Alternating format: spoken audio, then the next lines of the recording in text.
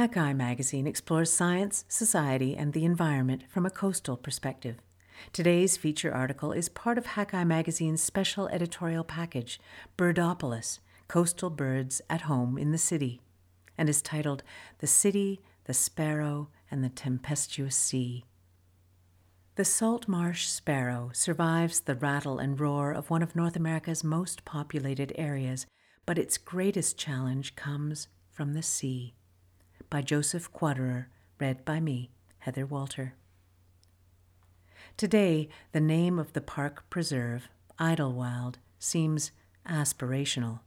Snugged up against the northwest border of John F. Kennedy International Airport in the New York borough of Queens, population 2.2 million, the green space, approximately one-fifth the size of nearby Central Park, is a remaining sliver of the expanse of wetlands that once carpeted the Atlantic coastline. It's also some of the only habitat remaining for one of North America's endangered birds, the salt marsh sparrow. And in their little patch of wild, female salt marsh sparrows are hardly idle. Undeterred as jets fly overhead every 5 minutes or so, females flit and dip through the grasses, hurriedly building nests so that they can lay their eggs and raise them to fully fledged chicks, all within one lunar cycle. I've joined Alex Cook, a biologist at the State University of New York College of Environmental Science and Forestry, and her team of 4 in Idlewild this July 2019 morning, already steamy at 5 a.m., to learn more about their work and the salt marsh sparrow. As we load up the gear, I notice the stark contrast between our knee-high rubber boots, mine shiny black and newly purchased, theirs mud-caked and sun-bleached, and rightly predict what the day has in store. Within 100 meters of entering the wetlands, I'm breathing loudly and heavily, trying to keep up with the all-female team skirting along a barely discernible path through the sloppy mud. With each step, the mud reaches halfway up my boots. The suction feels powerful enough to pull them off my feet. Don't worry, Cook says. It'll go over your boots by the end of the day. It's inevitable. Eventually, I free myself and carry on into the marsh. When I looked up the salt marsh sparrow in preparation for this trip, I knew I wouldn't be much help in the ID department. To me, the bird looked like an LBB, or little brown bird, the informal name birders sometimes use for any small brownish bird that is difficult to identify. Its picture showed lots of grays and browns, streaks and spots, but the white throat and the orange eyebrow seemed like good clues. I'm in excellent hands with Cook and her team, though. Cook's program at the State University of New York College of Environmental Science and Forestry has been studying the birds since 2011 as part of the Salt Marsh Habitat and Avian Research Program, an umbrella organization that amasses data on tidal marsh birds for various research groups. And I'd certainly be excused for never having seen a bird so rare. Once a population of 250,000 salt marsh sparrows bred in a 1,000-kilometer-long strip of coastal wetlands from Maine to the Chesapeake Bay. Now only an estimated 60,000 birds hang on in a few remaining pockets of breeding habitat. In addition to having specific breeding locations, salt marsh sparrows also have a specific breeding time frame, one that is dictated by the movement of the moon around the earth and the tides this celestial dance creates. Because the sparrows build their nests exclusively in coastal wetlands that are susceptible to flooding, their reproductive cycle relies on this predictable sequence. They have carved out a niche to raise their young in these coastal wetlands between the lunar flooding that occurs every 28 days on the highest of high tides.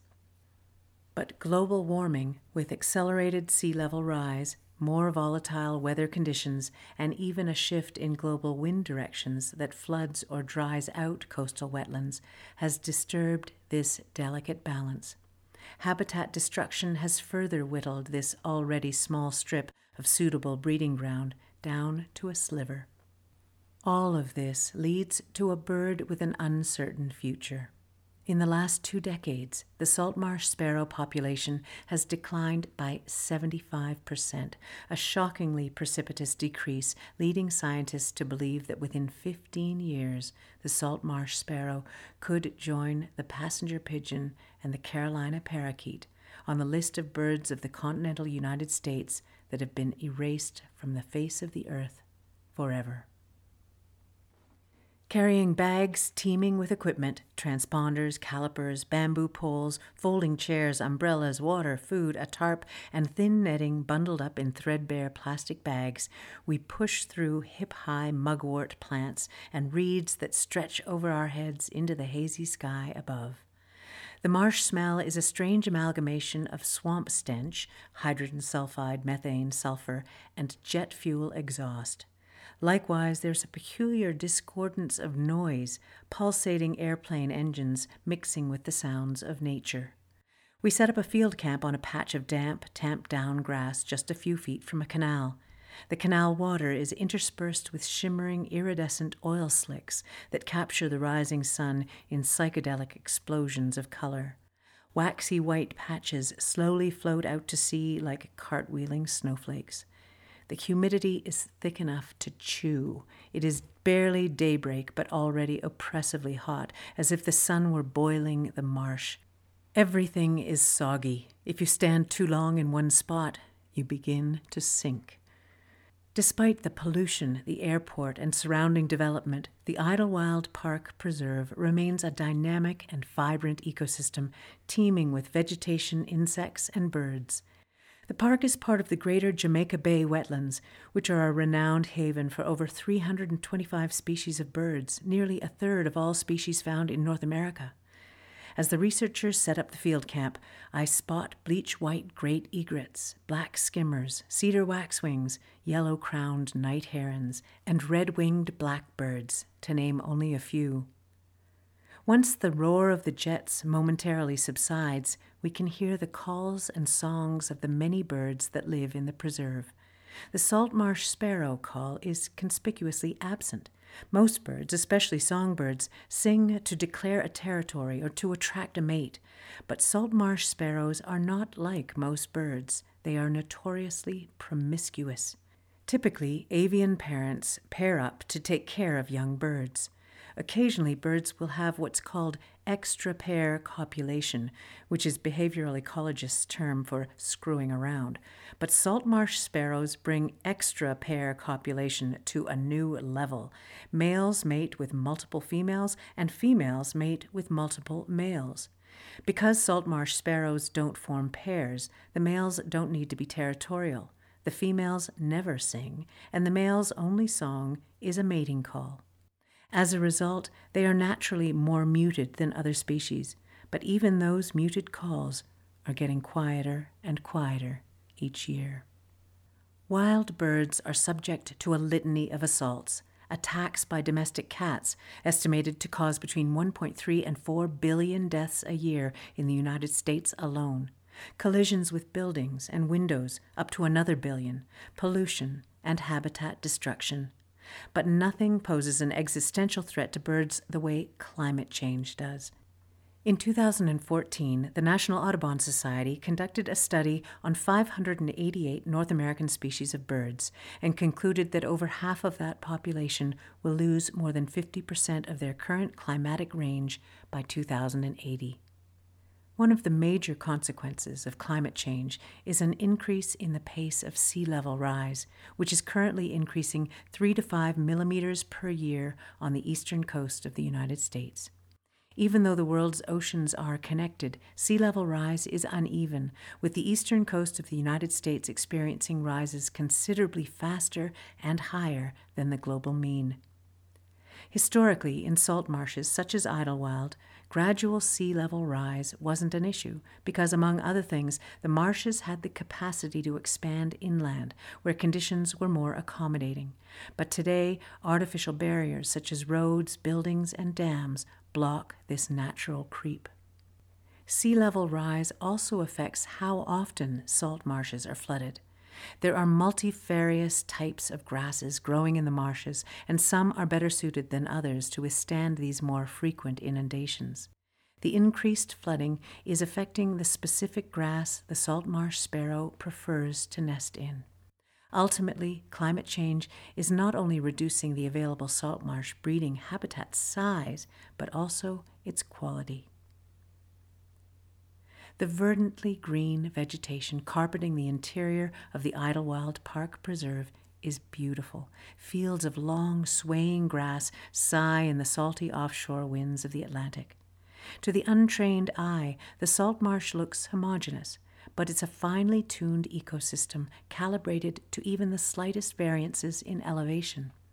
Height above sea level affects the likelihood of an area being inundated with salt water, and that in turn affects the vegetation that grows there. Mere centimeters can demarcate which areas are considered high marsh or low marsh. The vegetation the salt marsh sparrow nests in is supremely attuned to these nuances. The salt meadow cordgrass, Spatina patens, a wispy hay-like species native to the Atlantic coast, grows in higher elevations in the marsh that are less likely to flood with storm surges. It's the favored nesting habitat for salt marsh sparrows, but with global warming causing more volatile weather conditions and increased flooding, the salt meadow cordgrass is declining. Cook and I trudged through the fields of salt meadow cordgrass, sticking bamboo poles into the muck and stretching thin black mist nets, finely woven nets that will be used to catch the birds between them. Even though we're at a relatively high elevation in the marsh, larger detritus deposited during storm surges peeks through the bursts of bright green grass. Car and truck tires, some with metal rims, glass bottles, Johnnie Walker Black Label, Bud Light, and a once black Valvoline oil container bleached gray by the sun. Throughout the marsh, the intersection of human refuse and natural bounty is omnipresent, yet perpetually jarring. Closer to the tendrils of water, stretching like crooked fingers into the salt marsh, is the smooth cordgrass, Spartina alterniflora, a thicker ribbon-like grass that can withstand more frequent flooding. A few weeks later, I'll meet with Chris Elphick, an avian specialist in the Department of Ecology and Evolutionary Biology at the University of Connecticut, in the salt marsh at Hammonasset Beach State Park, to learn more about these grasses and salt marsh sparrows, which he studied for 20 years.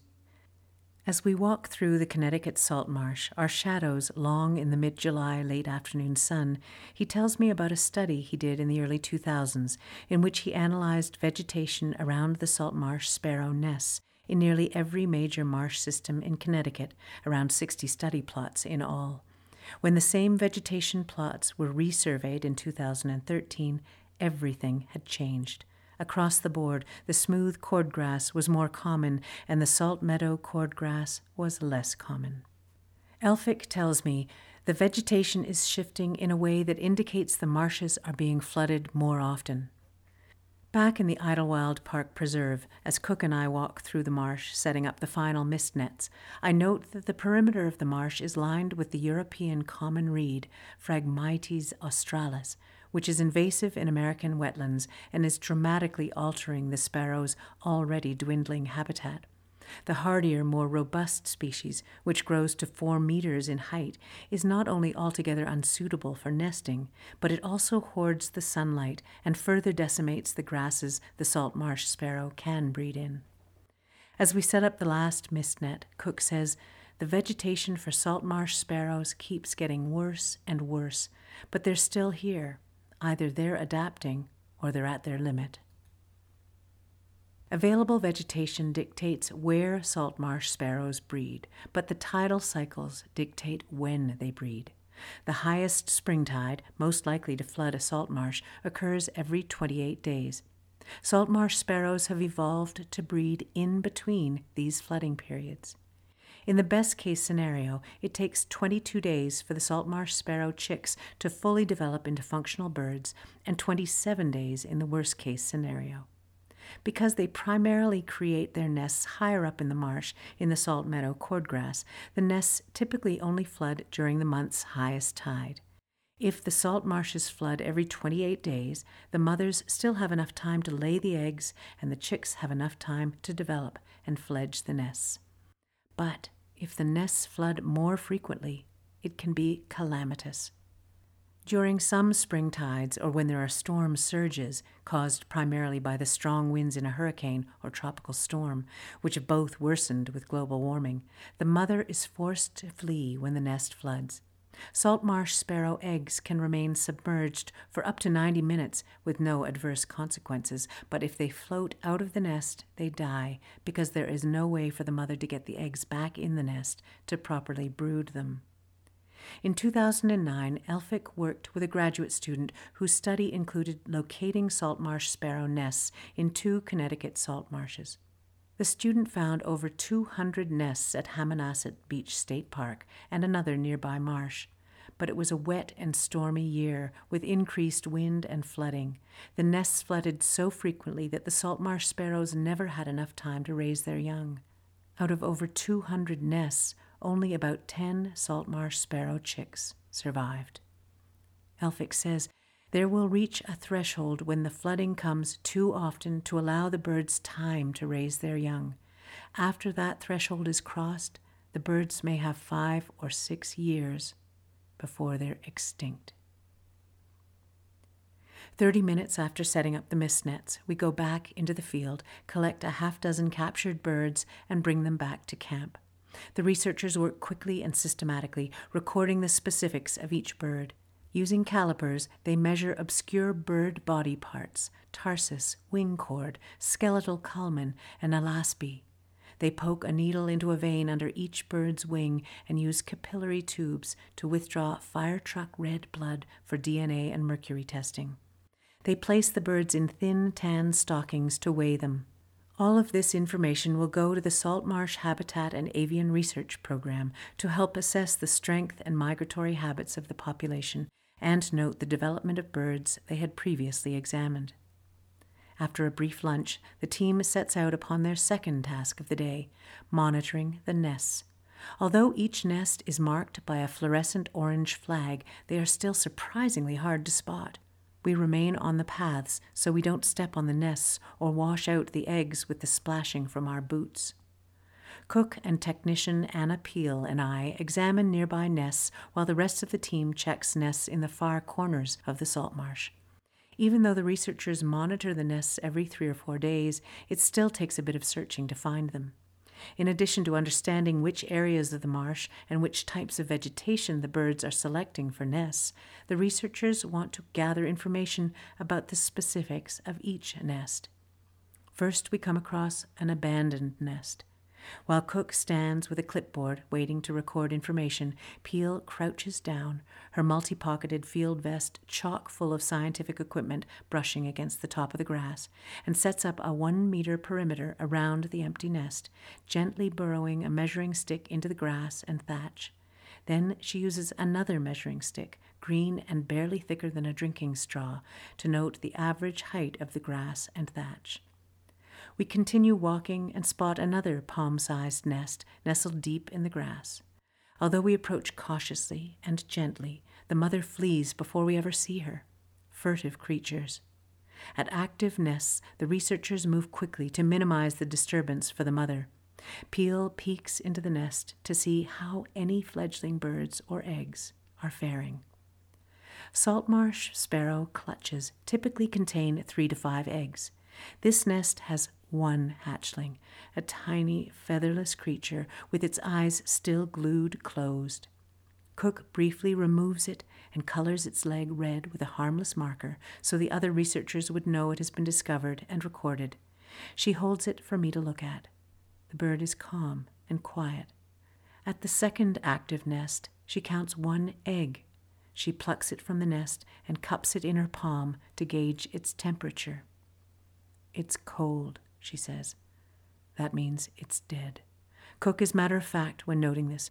It's not something she wants to see, but with the tide rising this morning, the team needs to work quickly and there's no time to linger. The third active nest has 4 live eggs. The last has 3 cold eggs, 2 in the nest and 1 in the ground.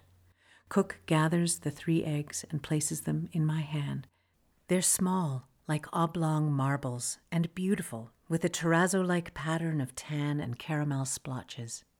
The cold eggs which researchers are finding more and more these days, are collected in an empty Skippy peanut butter jar for another scientist in the Salt Marsh Habitat and Avian Research Program to examine.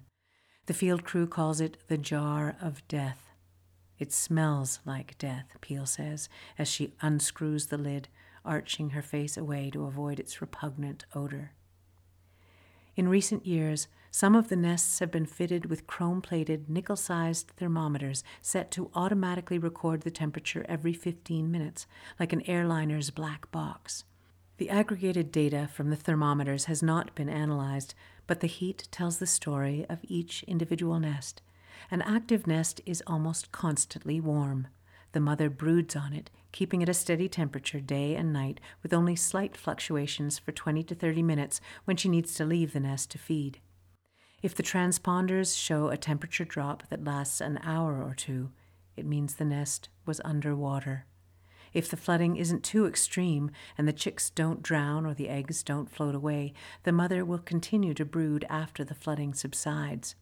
But if the chicks drown or the eggs float away, the mother will abandon the nest. In studying all this information, scientists have determined that nests can flood up to 9 times and the eggs still hatch, and that a variance in nest height of 6 centimeters can be the difference between a successful and a flooded nest. But even if flooding does wipe out all their young, salt marsh sparrows get right back to laying eggs. Elphick tells me that he doesn't think female salt marsh sparrows can somehow divine where they are in the lunar cycle when they start laying eggs. Rather, they arbitrarily start their reproductive cycle, and if it's not in sync with the lunar cycle, the flooding will likely wipe out the nest. Undeterred, as soon as the flooding subsides, they'll start laying eggs again, this time perfectly synchronized with the lunar cycle and with a full 28 days to raise their young. It's a brutal yet efficient way for these tiny birds to harmonize with the moon spinning around the earth. At 11 a.m., Cook, Peel, and I head back to the field camp. High tide is just 30 minutes away, and we don't want to be splashing around with big boots, creating waves that could lift the eggs out of their nests. The water level has risen nearly a meter, and the desiccated canal behind the camp has become a teeming rivulet. A flock of Canada geese in the canal, debating whether to come ashore, suspiciously watch us as we fold chairs, wrap bungee cords around the bamboo poles, load the scientific gear into bags, and roll up the muddied tarp. As we're preparing to leave the salt marsh, my mind drifts back to the 8 eggs we found, half of which were added to the jar of death. I wonder what the next tide will bring for these beleaguered creatures. When I meet with Elphick in Connecticut, he tells me that the cliched metaphor of a canary in the coal mine is very applicable to the salt marsh sparrow's saga. He says the point is not that the canary didn't do well. The point is that the miners took the canary down into the mine because the bird was more sensitive to the gases than humans, but eventually those gases would have affected the humans. The salt marsh sparrows are more affected by climate change, but it's a sign of what is coming for us. Birds and people share the same spaces, and they need those spaces to be healthy. In addition to providing a natural habitat for plants, fish, and other wildlife, the marshes that line the world's waterways provide buffers against waves and sea level rise, improve water quality, and reduce the damaging effects of hurricanes by absorbing storm energy in ways that neither solid land nor open water can. There are approximately 1,600 hectares of salt marsh remaining in New York City today, less than 20% of the land that existed before human intervention. Slightly over 600 hectares are owned and managed by the New York City Department of Parks and Recreation, which is acquiring additional salt marsh land from other city agencies and private owners so that existing and newly acquired salt marshes can be properly maintained through a number of measures, adding sand to increase the marsh surface elevation, restoring eroded marsh edges, and removing large-scale marine debris. It is unclear whether these changes will save the salt marsh sparrow.